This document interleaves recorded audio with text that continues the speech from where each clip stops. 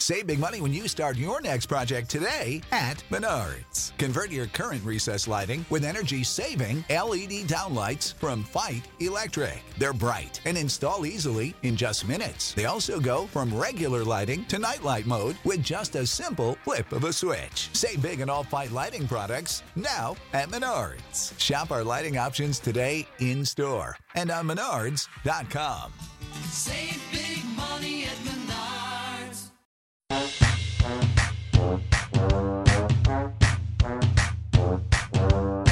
Welcome to the Debbie Delight, brought to you by ExpandTheBoxScore.com, with your hosts Ricky Valero and Chris Stoops, bringing you all the guys who should be on your fantasy radar this season and leading into your upcoming rookie draft. Welcome to another edition of the Debbie Delight, brought to you by Expand the Box Score. I'm your host, Ricky Valero, and I'm joined each and every week with my co-host, Stoops. How are you today, sir? I'm doing fantastic. Got off work and, ready to talk some football.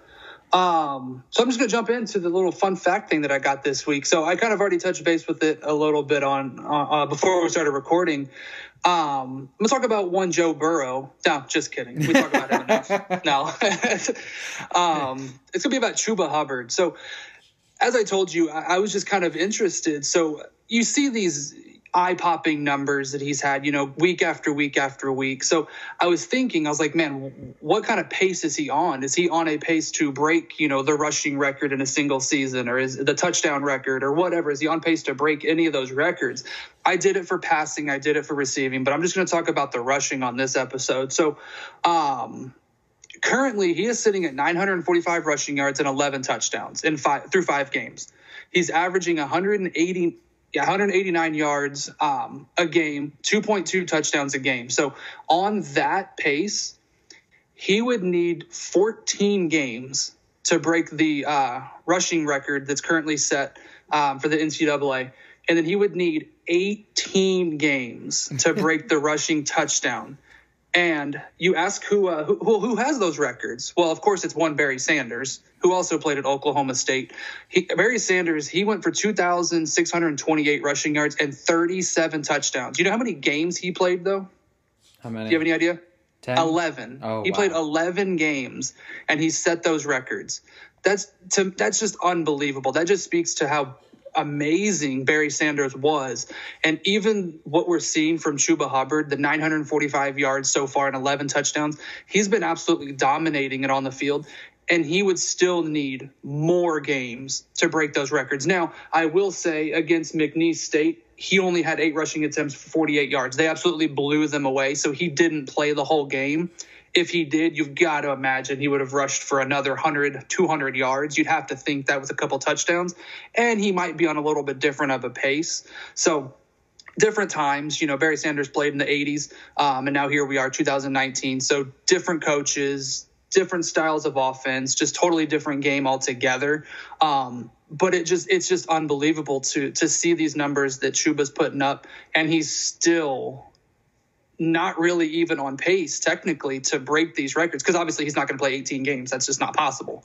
And they would have to basically make the college football playoffs for him to even break the rushing record. And could they do it? Maybe. Will they? Probably not. So it's just crazy to see. So that's kind of my little fun fact, and just seeing the pace that he's on, and it's still not going to be most likely enough to break their record. So those rushing records will probably stand for quite some time. Yeah, the biggest reason why a lot of those rushing records stay the way they do is because these guys don't play 4 years at the running back position anymore. That running back position is not a 4-year stay in school. Back in the day, you were more likely to play until your junior or senior season than you ever were nowadays. You know what I mean? Some guys have one big junior year and they're gone. You know what I mean? So that plays a big factor in it as well for me. You're right. It's just kind of they get their one season in and they could have phenomenal numbers. And you got to think if they were to come back for that senior season, they'd probably have even better. But it's good enough numbers, and they say, well, I'm ready to go pro, make some money, and support my family. So you're completely right on that. Yeah, and that's a perfect segue because we talked about it a little bit off air. But obviously, in this last week, we covered our quarterback rankings and we talked about a lot of the guys. And we're going to divvy this up into 2 episodes because there's more depth at the running back position, especially when it comes to drafting and stuff like like that. But that at the same time kind of flips the script and saying, we're talking about everybody leaving as juniors. And I was looking at my top 10, and I think your top 10 is ours is kind of similar, same names, just different rankings. But there's 9 juniors on my list and one senior. Keyshawn Vaughn, obviously the running back out of Vanderbilt, is the only guy on my list that's a senior. And that's insane because I think that's going to play, I'm going to talk a little bit more about this in depth a little bit later, but some of these guys that are slowly sliding down the charts, it might not be a terrible idea for them to come back because this is one of the most loaded draft classes at running backs I have seen in a long, long time. I completely agree. It's just, and I said it before on one of the episodes. I don't remember exactly which one, where kind of my little fun fact was basically, I would not be shocked if this running back class, assuming that they were all to come out. Let's just say they all come out. This could be the best running back class we have seen arguably ever. I think it was the 2014 class that I compared it to. This class could be better. And it's just insane to see the level of talent that's going to be potentially coming out from this class. Right, and this is just a small tidbit of what's ahead for you guys. But for me, like a Keyshawn Vaughn, who I think is a phenomenal back. I think he's going to be very good in the NFL. But, like, he sits number 7 in my rankings. You know what I mean? Like, that's, like I said, not going too much into my rankings. But, like, Keyshawn Vaughn would probably be a top 2 or 3 back if it was any other year. If it would have been last year. You know what I mean? Like, the running back class last year was not that grand. But this year's class is locked and loaded. I'm pretty excited to dive into these. We're going to take our 5 guys, 5 big names, and then next week we're going to tackle 5 more, and we're going to divvy out our rankings as well within those podcasts and kind of give you an idea where our heads at and headspace is at heading into the 2020 draft as we sit today. So the first guy we're going to talk about is Jonathan Taylor out of Wisconsin. Stoops, what do you love about this guy? Everything. Absolutely everything. So we've touched base on him a little bit previous episodes. He was a 3-star prospect coming out of high school, ranked 371st in his class and the 28th running back, 28th overall at the position of running backs, coming out of his class. So being at Wisconsin, he is a focal point of that offense. Obviously, he basically accounts, it's 37.2% of the scrimmage yards, for the whole team. That's number 1 on the team. So they get him the ball quite often. He has rushed for 100+ yards in every single game this year, and he has had he's had a rushing touchdown in every single game and multiple rushing touchdowns in 3 of the games. So he's just been absolutely stellar this year. He does have the 1 fumble on the year, but when you get as many carries as he's had, you're bound to have at least one. He's very, very quick for his size. He is very physical. He's very quick. He's had very long runs for touchdowns. He's had 4 rushing touchdowns, 4 touchdowns altogether with 36 yards or more, including a 72-yard rushing touchdown against Michigan. So when I see long touchdowns like that, whether it be a rushing touchdown, a passing touchdown, to me that shows, one, that he's able to either break tackles, which he can, and that he may have breakaway speed, which to me, watching some of his game film, he breaks away from some people. He's very tough to bring down on first contact. If you try and arm tackle him, he's going to run straight through you like you weren't even there. He's able to read his blocks very, very well. And it's just watching him run the ball, catch the ball, what he can do after it's in his hands is unbelievable. They get him the ball all over, whether it's in the red zone or not in the red zone. He's got 24 rushing attempts in the red zone. He's got 5 rushing touchdowns, 118 yards in the red zone. So they get him the ball quite a bit. He's got 3 catches in the red zone as well. So they definitely get him the ball. It's just unbelievable what he can do on the field. Yeah, I'm a big fan. And to be honest with you, I think that when I was going through this and going through my rankings and stuff like that, he was an easy number 1 for me. You know what I mean? Mm-hmm. Like, I feel like he's probably the most complete back in this draft. He does catch the ball. Obviously, one of the big things that I've talked about 1,000 times on the show, too, is the ability to catch the ball out of the backfield, and he's able to do that, which he's actually improved upon this year. The last 2 years combined, he only had 16 catches in back-to-back seasons. This year, he's already got the 9 catches, 85 yards. He's got 3 receiving touchdowns this year as well, which I really enjoy that as well. He's a good between-the-tackle runner. He's got great vision. He's shifty. He's got big legs. He's got he's got them big powerhouse legs that you like in a running back. that you touched on a little bit, but like he finds the holes and he just smashes. You know what I mean? Like he's a big brawler. I love that he just runs over guys. He's a very patient runner too. Yes. When he doesn't see what okay, so it's hard to explain while you're on a video by watching him, but when a running back goes to hit a hole, you have that patience, you have that little stutter, a few second pause. And he has that, and he has that intangible of being able to stop behind his tackle and maybe make a move and find the hole or break out to the outside. He's got very good outside the speed. I don't think he's going to be the fastest running back in this draft, but he's pretty fast. But his his second level speed is not as high as everybody else's, but he's still going to get to the next level on you. Period. You know what I mean? I don't really know if I have a whole knock behind the guy. I will say the one thing that does come up to mind is Wisconsin does produce running backs, and they always have a very solid offensive line. And they have one of the best offensive lines in the country. And obviously, the same reason why I criticize like a Tua of saying, hey, is he going to be able to do this on the next level with a second tier players instead of these top 5-star guys? Is Taylor going to be able to make the changes, adjusting to a Miami Dolphins offensive line, which is probably not as good as a Wisconsin offensive line? I do notice his yards per carry this year is up higher than it's improved every year. 6.8 yards a carry in 17, 7.1 in 2018. This year he's at 7.6. I love that. Obviously he's got the 10 total touchdowns already this year through 5 games. That's impressive. I really don't know what there is to say bad about this guy. I think this guy in my opinion, is going to be a lock at the top slot at the running back position today. And when we talk about this again in 3 months, I think he's going to, obviously, once we transition into after the draft, where he gets drafted is going to be a different story. But I don't see anywhere from today. He's my number one running back moving forward, hands down. Yeah, I completely agree. And the crazy thing is, like, Wisconsin's got some other guys, but I mean, he's the guy there, right? He is the absolute guy. And the crazy thing is, teams know Jonathan Taylor's getting the ball, and they still can't stop him. Like, exactly. And when they do stop him, it's because he gained 4 yards. And on it, when you think about it, if you can gain 4 yards every single play, you're going to take that because, come third down, you're getting the first down. So you just keep going. So teams know he's getting the ball, and they just have such a hard time stopping him. And that just speaks volumes for, again, like you said, the offensive line. And you hear it, you sent me that link. I know this is about Chuba, but he gave credit to the offensive line. He said, without the offensive line, I wouldn't put up those numbers, kind of thing. So back to Taylor, it's the same concept where when that offensive line just does what they need to do, and he does what he needs to do. So it's a great team effort, but teams just can't stop him, and they know he's getting the ball. Yeah, that's the thing. Like, they're stacking 8 in the box, and he's still rushing. He's still getting his. That's the word you can say. He's still getting his, and It's insane that week in and week out he still is getting his, and I love it. And that's the perfect transition to talk about the next guy. And I'm going to take the lead right now because I'm in love with Chuba. I talked about him on a previous podcast, and I talked about my love for this guy before.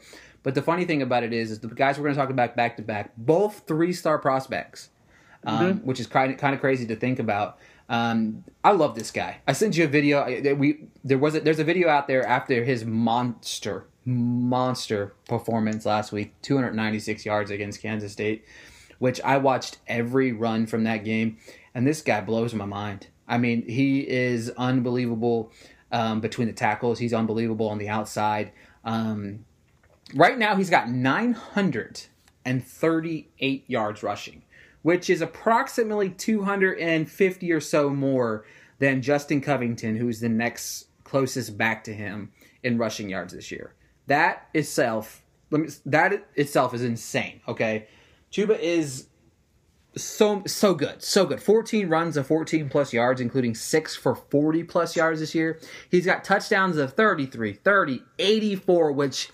That 84-yard touchdown run was one of the most impressive runs I have seen in a long time because he hit the hole and was gone. He didn't get touched on that touchdown run. Not one defensive player touched that man.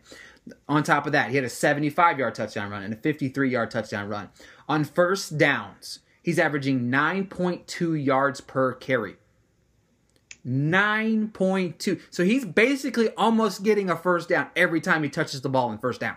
That's insane. That to me is that stat alone blows me away, just because obviously he's getting the ball out the gate. He's getting a lot of carries on first down. But to average 9.2 yards per carry on first down, that is stupid insane. The mileage is very low. I talked about this previously. Stoops kind of talked me off the ledge a little bit about the bell cow like in college football, and it's okay to transition into the NFL with a lot of carries, but at the same time, these guys with the fresh legs, they're gonna last a little bit longer as well. This guy's only had 124 touches last year, 128 obviously through 5 games already this year, which is insane. With the 10 touchdowns. He does catch passes, which is another beautiful thing. He has insane second level speed. He keeps his legs turning. He has patience. He has the same patience I was talking about earlier with Taylor, that he just has this eye for the hole that is just as good as Taylor's. This is an insane stat. This is last year's stat. He had 45 missed tackles last year on 124 carries. Wow. 45 missed tackles on 124 carries. That is also another insane stat. He's got 28 red zone touches, so when they're in the red zone, he's getting the ball. That's a quarter of his touches have come in the red zone, which is another insane stat. They feed this guy the ball a lot. He had 71 first downs last year. He has 40 first downs already this year. I think I'm done, Stoops. I think I'm done. That's all I got on Chuba. I love Chuba.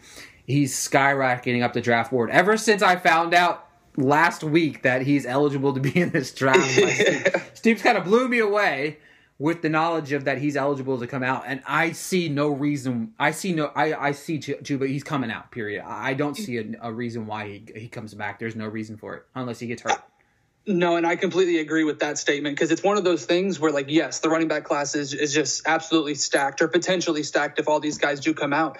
But if he has the season that he is on pace to have, could he beat it next year? Sure. But why would you take that chance? I guarantee this would be the best season of his career, of all years he's probably ever played. So if he continues on this pace, and once you start playing a little bit higher competition, I mean, he did play Texas, and he had some good stats against there. But a McNeese State, which again didn't play very often, a Tulsa, you're playing teams like that, and you're gonna have big yards. So once you start getting into conference play, might come down a little bit, but you got to think he's still going to be 100+ yards a game, which is just phenomenal. So if he keeps that up, it's in his best interest to come out. He's 36.3% of basically the total scrimmage yards for the entire team, which is number 1 on the team as well. So you hit it on the head. Red zone, he's used quite a bit, and he's very efficient with it as well. He is capable of the big plays. It's just, you saw it with that 84-yard touchdown run that he had. He just blew through that hole and was gone. Like you said, he was gone. But he's also definitely a ground and pound type guy as well. So 6 of the touchdowns, basically for 13 yards or more, 5 of them were 30 or more. And then 5 other touchdowns basically came from 6 yards or less. And 3 of them were from 2 yards or less. So it's just one of those things where he's able to break through the hole and just use that speed and get through everyone. But he's also able to just, pound it into the line, follow the offensive line, and get those short yardage gains as well. So it's just phenomenal to see what he's been doing. And again, like you said, he's just skyrocketing up these draft boards, these rankings. He's just making a name for himself, and he's making a name very fast, very, very fast. And it's easy and the thing about it is, when we talk a little bit more about these other guys, that I think that I have shifted a little bit further down because of the years they're having. I think that he's obviously positioning himself to be a top tier pick because of these other guys are sliding down. And I just ran the numbers, kind of soft numbers, obviously. He's averaging, I think, almost 180 some yards a game right now. So he played 13 games last year, just hypothetically. Obviously, it is not numbers he's going to hit, but that would be 1,500 more yards. He would have over 2,400 rushing yards. So even if he gets 1,000 yards over the next, let's say, 6 or 7 games, he's going to have a 2,000 yard season. He's going to probably hit 20 touchdowns. That alone is going to skyrocket him. And I think that he's got man, he's got the intangibles. I mean, he's got the off the field. He's got a level head. He's humble. That interview really impressed me because this girl. She was just trying to feed his ego. She was, and she was. The crowd was cheering for you. He's like, well, yeah, I don't think they were just cheering for me. I think they were cheering for the whole team. And then she goes, well, they were cheering Chuba, Chuba, Chuba, and he was just like, yeah, it's really. I know, I never thought that would happen. And then she was like, well, people are comparing you to Barry Sanders, and he even said, he's like, yeah, like, just stop with the Barry Sanders. You know what I mean? Like, It's insane. Obviously, they're going to compare him to that because that's the same place that, Barry played, and it's going to happen. But I love the way he was humble and just raw and honest. He's in there for his faith, and he's got it for his family. So it was a beautiful thing to see that. I mean, if I ran for 296 yards, man, I would be showboating, humping, jumping on top of things, going crazy. But again, that's why I'm podcasting and he's in the, going to be in the NFL. But no, I love Chuba. I think that he's skyrocketing up draft boards day by day, and I'm interested to see what he does over the remainder of the season. I completely agree. All right, Sims, I'm going to let you kick it off with the next guy. He had just a subpar season, but Travis Etienne, what do you got for us, man? Yeah, I had Etienne as my number one back coming into the season. I still love him. I do. I still absolutely love him. I have moved him down a little bit. As you said previously, it's just because these other guys are just having better seasons. As a player, though, I still absolutely love him. He was a 4-star prospect coming out of high school, 213th ranked in his class, and he was the 18th overall running back. He's had the Georgia Tech game was just absolutely phenomenal. So, again, had him as the number one back coming into the season. He goes for 12 rushing attempts, 205 yards, and 3 touchdowns. And I said, man, he's continuing exactly what I wanted to see. And then the next 4 games, he's gone for 53 yards, 76 yards, 61 yards, and 67 yards. It's just one of those where he's kind of been disappointing this year, but I mean, he's still got it. He is still an absolute stud of a running back. And that's kind of a crazy thing. So we may talk down on some other guys, but they're still better. Last year's running back class, we talk about it. It just wasn't that great. Even last year, he would have been a top guy. You know what I mean? So it's like we talk down on him, but it's only because this running back class is so stacked. But I absolutely love him. He basically he's got 22.6% of the total yards from scrimmage on the team, which is, again, number one. So he's still getting he's still getting the yards, and he's still producing to basically what the team needs. Now, Clemson as a whole has been down. They're still winning. They're still getting the game. They're getting it done. They're getting the wins, which is what they ultimately want. But, man, North Carolina almost had them. They almost had them. And I didn't really expect that, to be completely honest with you.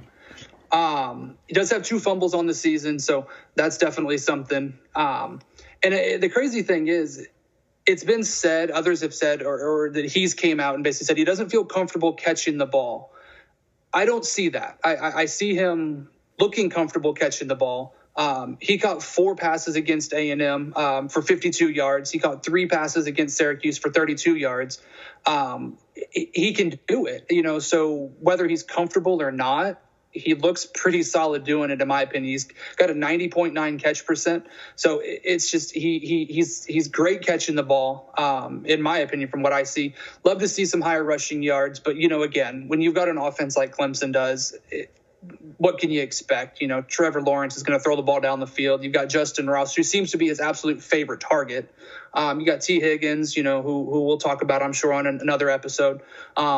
But that offense as a whole is just phenomenal. So Travis Etienne, I have dropped him down a little bit in my rankings, but overall, I still love the guy. And, and it could be said, these top 5 guys, put them in any order, and honestly, I wouldn't fault you. I would not say you're wrong one bit, just because they're all that great. They're all that phenomenal of talents. Yeah, I agree. I have been I pumped the Clemson flag at the beginning of the season when we first started this podcast. I was listening to it a little bit earlier because I was trying to remember some of the things that I said, but he has been a little bit disappointing for me this year. I have said this to you several times via text message. This Clemson team just looks bored out there. It looks like they're playing down to their competition week in and week out. Lawrence hasn't been impressive this year either. Like, these guys, I don't know what it entails. Obviously, they're still winning football games, so that's at the end of the day, that's what matters. But if these guys were playing any team of relevance right now, they would probably have lost 2 or 3 games already. But at the same time, I don't know in saying that if they don't play up to the national championship spotlight, because these guys blew the doors off Notre Dame last year, and then obviously they manhandled Alabama as well. So that's one thing that you said that I'd like to point out, that people seem to be forgetting. And I think I got lost in it a little bit when I was doing my research this week with Etienne, and even more so Lawrence as well. But the people like to forget what they did last year. You know what I mean? Mm-hmm. These guys ran teams off the football field last year. That talent just didn't go away. You know what I mean? They might not be playing on the par as they did last year, but Trevor Lawrence was an NFL quarterback last year the entire season whenever he took over from week 4 on. Like, that was an NFL quarterback that I watched. He might not be making the same plays, and obviously he's not coming back, but the same could be said for Etienne. I also don't think, at the same time, if you kind of look at his stats, he doesn't exactly get a whole lot of carries compared to what some of these other guys are. Like, we were talking about, like, Chuba had one game where he had 37 carries. Like, there's been 3 games straight now where Etienne's only had 39 carries in 3 games. You know what I mean? So he's not touching the ball as much as some of these other guys are. I am a little besmirched, obviously, after the big game. He's got 45 carries, 257, 2 touchdowns, 5.7 yards a clip, a full 3 yards less than he did a year ago. That's after the Georgia Tech game. He's still phenomenal in space. He still can take it to the house. My biggest thing about him is I'm not sure he's a 3-down back. And that, to me, can make him slide down the draft board a little bit. Just a little bit. I think that he is a very Tariq Cohen, Alvin Kamara mix, where I think if he gets into the right offense that he's going to hit some home runs. But I don't know if he's going to be... I don't think he's going to be fantasy relevant when he comes out as much as we had hoped he would be, because I don't know if he's ever going to see 20 to 25 touches a game. And it could obviously depend on where he falls. But I think that he's more a complementary back, a 3rd down, a specialized back where you can flank him out. I agree with you as well as far as the catching goes. He actually has 10 catches already this year, which last year he only had 12 total for the entire season. He looks comfortable doing it. I don't know what to speak of whenever he says that, but maybe it's because he hasn't had as many looks as we would like him to have, and maybe that's what his problem is. He doesn't get thrown the ball a lot. There's so many other weapons on that team. He has great balance. He's got high speed. He's got great cuts. He can be a dual threat when he wants to be. Again, I agree with what you said. Any one of these guys could be the top back, and it wouldn't surprise me. I just think that maybe when we go to if you tier it, maybe he's not that top tier, but I think he's right below it. I don't see E.T. I do think that he might be the 3rd, 4th, 5th back off the board instead of what we thought about going into the season as the 1st back off the board heading into this draft. And it wouldn't surprise me if he gives a phone call up to an agent or whatever and gets his stock level out there, and he gets a phone call and says, "Hey man, we think you're going to go 2nd or 3rd," depending on how the rest of the year plays out, obviously. But if it plays out the way it has, I wouldn't entirely be surprised to see him come back for another season.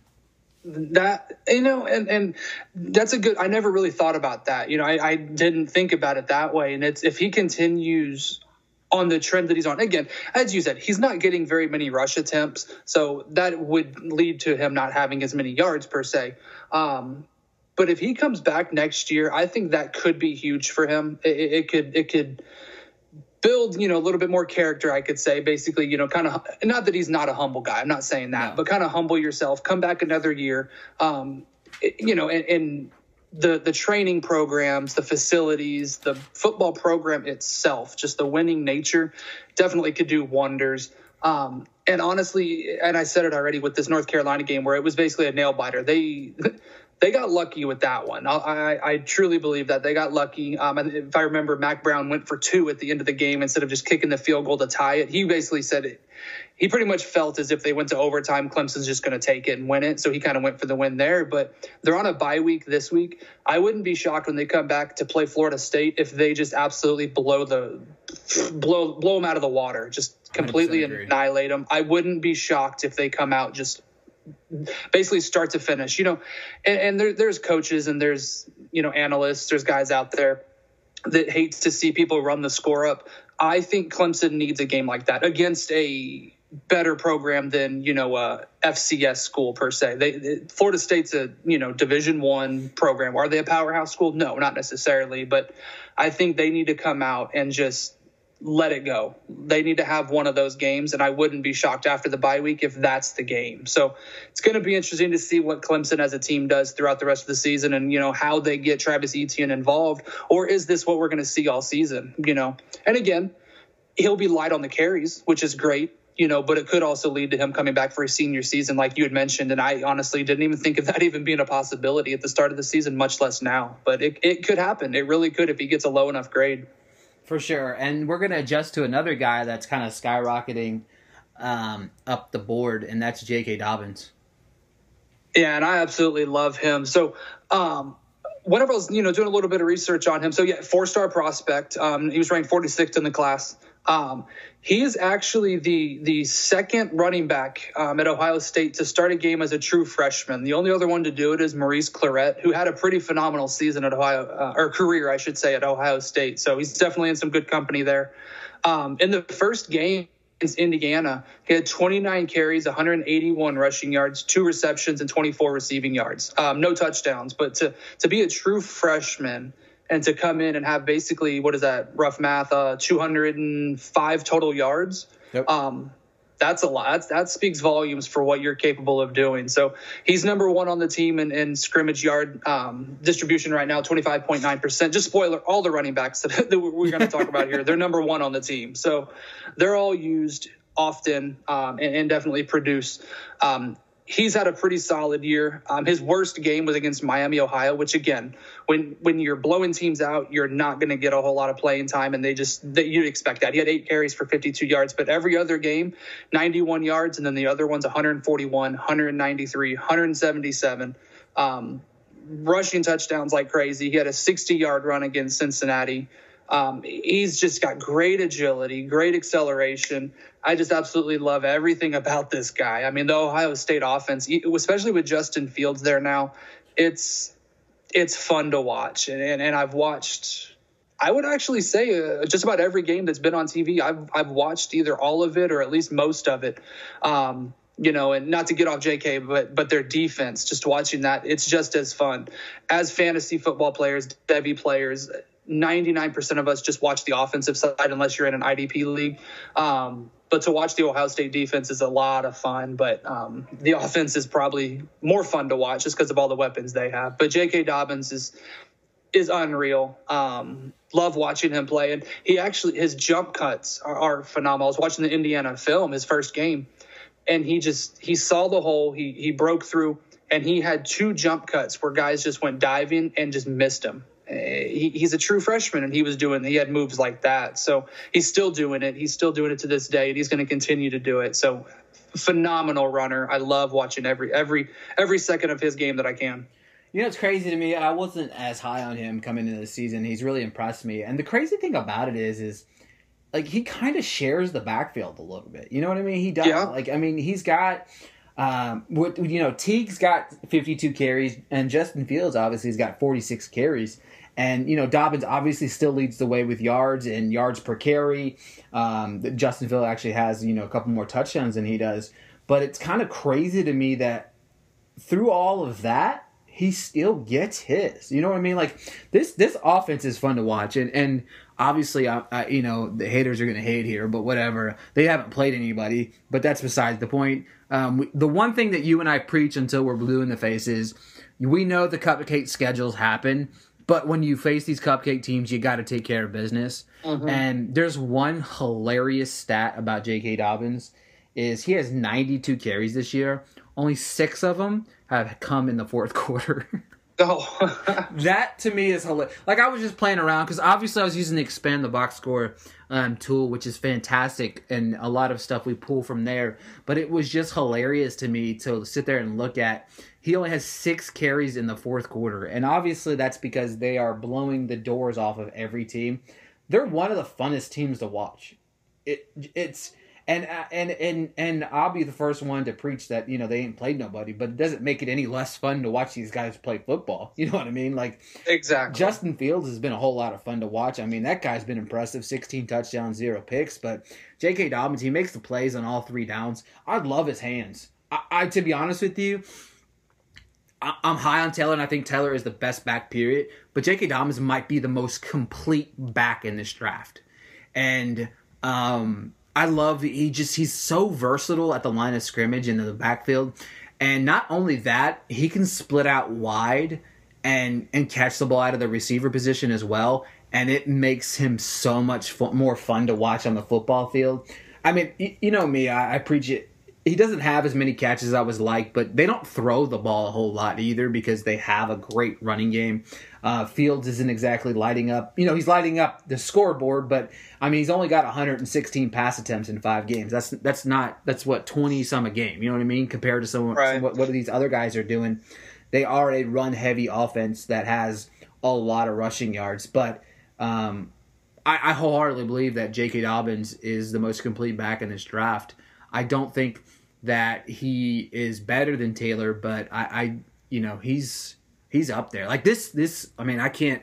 Like, it kind of blows my mind how much talking about these guys and understanding how you have Dobbins, Etienne, Chuba, and Taylor, and these guys are just so good. Like, one of these guys is gonna fall to somebody in the back half of the first round or the beginning of the second round, and it's gonna be so amazing because any one of these guys can be the best running back in this class in 5 years.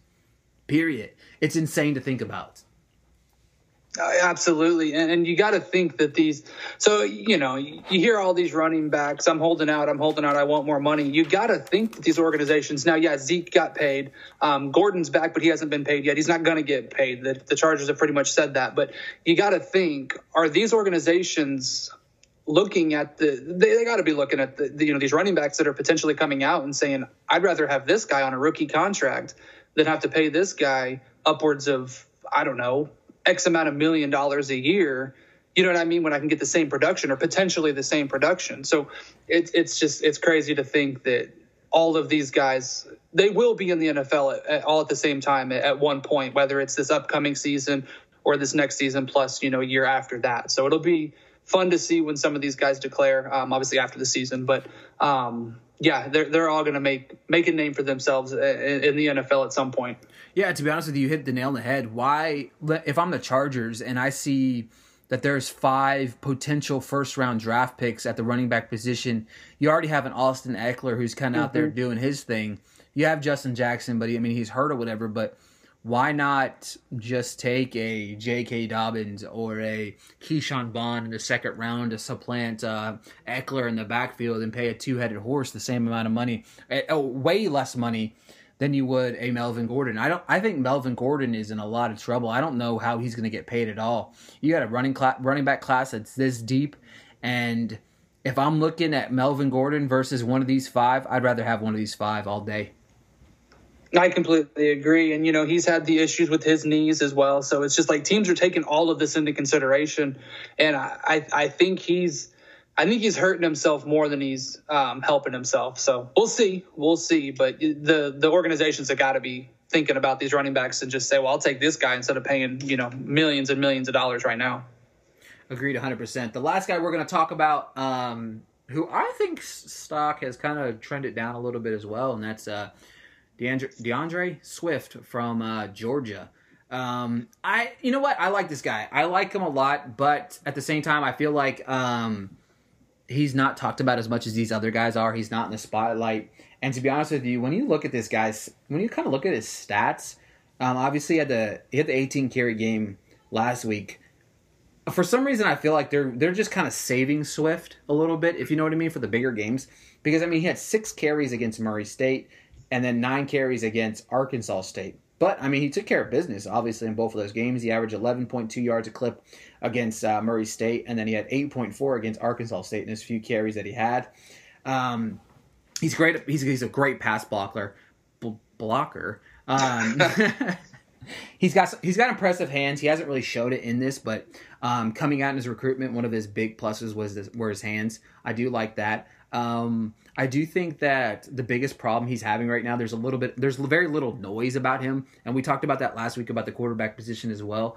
When there's not a lot of noise about you, you kind of seem to fall out of place, and that's not a great thing for him. He might go out there and just impress during the combine, during pro day and stuff like that.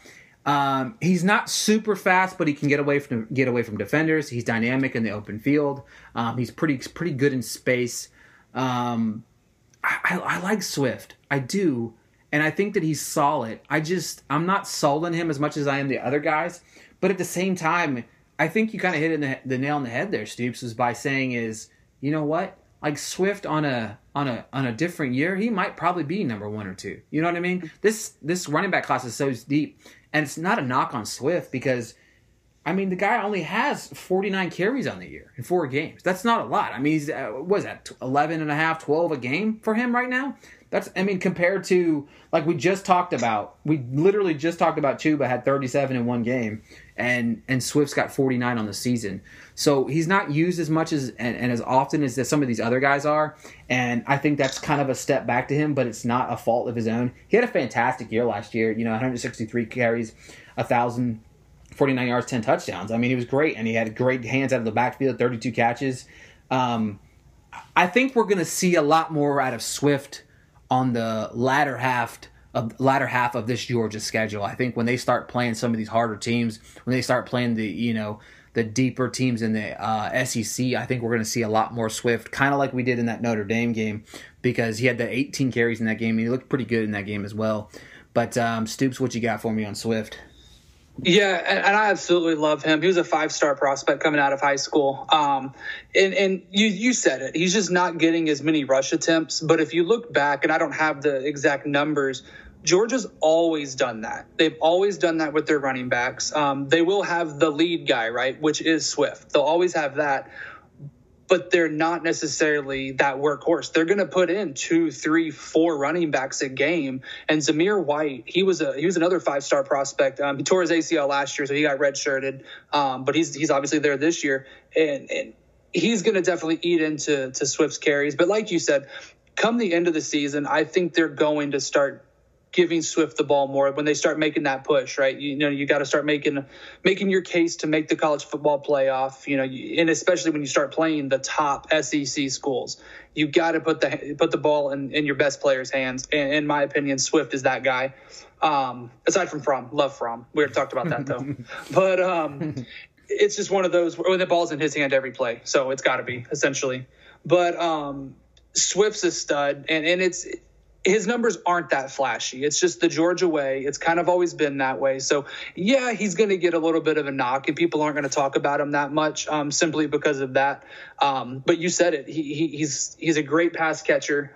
He's a great pass blocker. He can do it all. He's a great runner. You just get the ball into his hands. He's a playmaker. He's going to do what he needs to do to get the yardage. And you said it, the 6 carries, 9 carries, but he still had 67 yards and 76 yards. So when he had the ball, he did what he needed to do. And I just absolutely love watching him. They use him in the red zone quite a bit. He's had 3 rushing touchdowns in the red zone. Caught his 1 pass in the red zone, so he's got 100% catch percentage there. So we'll take that. But it's just one of those where, it does bring him down whenever you don't have those eye-popping numbers. People aren't going to talk about you. Like we could talk about Chuba for weeks because of what we love and the numbers that he has and everything. But with Swift, it's kind of the opposite. But man, it's just one of those, you can't lose sight on the talent that he has. And we definitely haven't here. So it's just one of those where his numbers aren't eye-popping, but man, he's ultra talented, ultra talented, absolutely. Right. Like he's still good. Like it's like the biggest knock on him right now is that he is in such a loaded class, and I think that's what we're going to consistently talk about. But on the flip side of saying that, in my opinion, is we could sit there and say that. But if you think about it for a minute, that's going to play very well into fantasy land, I'm sorry. In the fantasy football world of things, when you're doing a draft, there's going to be all five. If let's just say we're in a world where all five of these guys came out, you're liable to get a very good running back one cross-reference with some of these quarterbacks that are thrown in there. And then, of course, you throw in the Jerry Judys, the Henry Ruggs, the Higgins, and all these other receivers. That first round is going. Everybody in that first round is liable to end up with a top number one talent. Like ranking those guys from top to bottom. Obviously, it's going to depend on the fit and where they land. But this is one of the most talented offensive classes we have ever seen.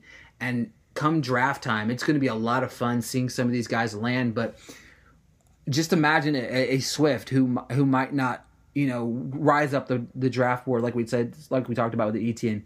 If he falls in the second round, if he falls into the perfect, what if Miami takes him? They need a running back right out the gate. You know what I'm saying? So they need a running back. So he might not have gone in the first round, but his opportunities in the NFL had just skyrocketed up. You know what I mean? We present our rankings of where we think these guys are at, but at the same time, these rankings will change. They're ever evolving and stuff like that. But when you have five guys the caliber of this, I am excited for what the, not just the Devy world, but the NFL world has in store over these next, 6 months of talking about this.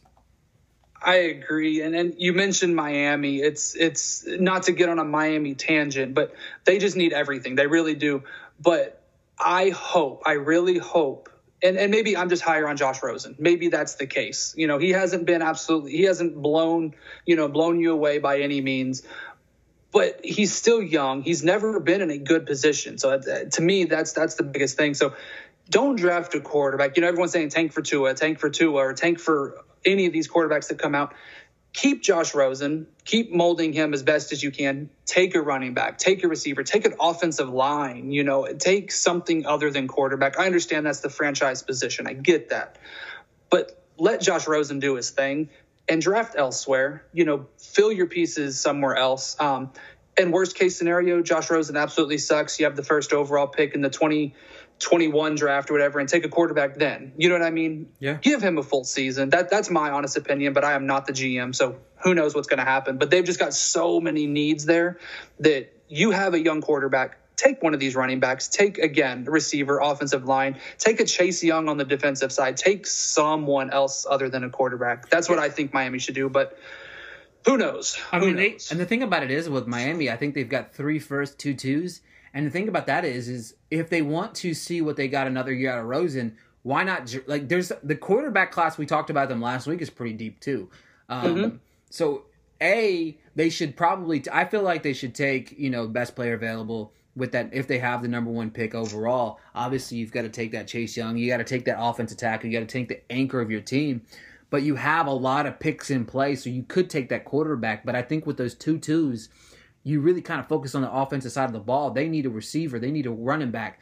So you fill those big, the big need in the first round with those 3 picks. You hit home runs on those. You can come in the back half of the second. You can get a Swift. You can get another quarterback. The quarterback class is pretty locked and loaded. So focus on those things. Like I said, we're not the GMs here, but common sense tells you what to do with this draft, and we're trying to tell you what to do. Basically, Miami, what we're trying to say is hire us. So, exactly. We'll do the draft. I will move to Miami. Me too. So, we will, whatever you want us to do, draft scouting, whatever you got, we've got you covered. But, like I said, that's going to kind of be our top 5 guys that we talked about. And now, to kind of finish it off, we are going to reveal our top 10 running backs as it sits today. Stoops, you can go first. So, number 1, shocker, Jonathan Taylor. I got Jonathan Taylor sitting at number 1. Number 2, I've got J.K. Dobbins. Number 3, I've got Chuba Hubbard. And he actually was not that high before. It's just been the season he's having. As we said, he's climbing his way to the top. Will he make it to the top? Probably not. I'll be completely honest. But he's climbing his way up very rapidly. Number 4, I've got DeAndre Swift. Number 5, I've got my previous number 1, Travis Etienne, dropped him down to number 5. And I actually had him at 3 as of yesterday. And then the more I looked at it, the more I thought about it. Chuba's Chuba right now. So number 6, I got Cam Akers. He's kind of one that's been, definitely making a name for himself, definitely improving upon last season. So I'm glad to see that from him. So number 7, Eno Benjamin, love him. Number 8, A.J. Dillon. Number 9, Kylan Hill. And number 10, I've got Keyshawn Vaughn. So mine's kind of similar at the top there. I got Taylor at 1. I've actually got Chuba at 2 right now. I've got Eno at 3. I've got J.K. Dobbins at 4. I got Etienne at 5. I got Swift at 6. I've got Vaughn at 7. I've got Harris at 8. Akers at 9. And then I've got Michael Taylor at Patrick. See, Patrick Taylor. Patrick Taylor. There we go. I made fun of you for not knowing there was 2 Taylors, and then of course whenever I say it, I get it wrong. So that's my that's my top 10. And folks, like I said, next week we're going to kind of dive into some of the guys in the later round there in our bottom half, that 7 to 10 area. We're going to 6 to 10 area, if I can get my math right here, in that 6 to 10 area, and kind of knock those guys out and kind of give you a couple guys, because if you look back in the back half of this draft, those guys 11 through 15 that I'm looking at, there's some good guys in that class, in that part of the draft as well. So I'll be excited to dive into those guys. Folks, do us a favor, hop on over to expandtheboxscore.com and sign up for these tools. The NFL one is fantastic. I used the NFL, the DFS tool last week to set some lineups. There's the college football one that you're able to use as well, and you can use a lot of this information to create some of the best DFS lineups. I can't do college football, so I stopped talking about it because it hurts my feelings because Tennessee is awful. But I know Stoops is allowed to, and that really breaks my heart. But if you use the code word Stoops, you get 10% off right now. And then on top of that, folks, head on over to Twitter and give Stoops a follow at Stoops1990. Give the show a follow at the Debbie Delight. Give Expand the Box Score a follow at XTB Box Store. Give myself a follow at Ricky Valera _. And as always, thanks for tuning in. And until next time, we'll talk to you guys soon. See you later. Support for this podcast and the following message come from Corient. Corient provides wealth management services centered around you. They focus on exceeding your expectations and simplifying your life. Corient has been helping high achievers just like you enjoy their lives more fully, preserve their wealth, and provide for the people, causes, and communities they care about. As one of the largest integrated fee-only registered investment advisors in the U.S., Corient has deeply experienced teams in 23 strategic locations. Corient has extensive knowledge spanning the full spectrum of planning, investing, lending, and money management disciplines. Leverage Corient's exclusive network of experts to craft custom solutions designed to help you reach your financial goals, no matter how complex they may be. Real wealth requires real solutions. For more information, connect with a wealth advisor today at Corient.com. That's Corient.com. Corient.com.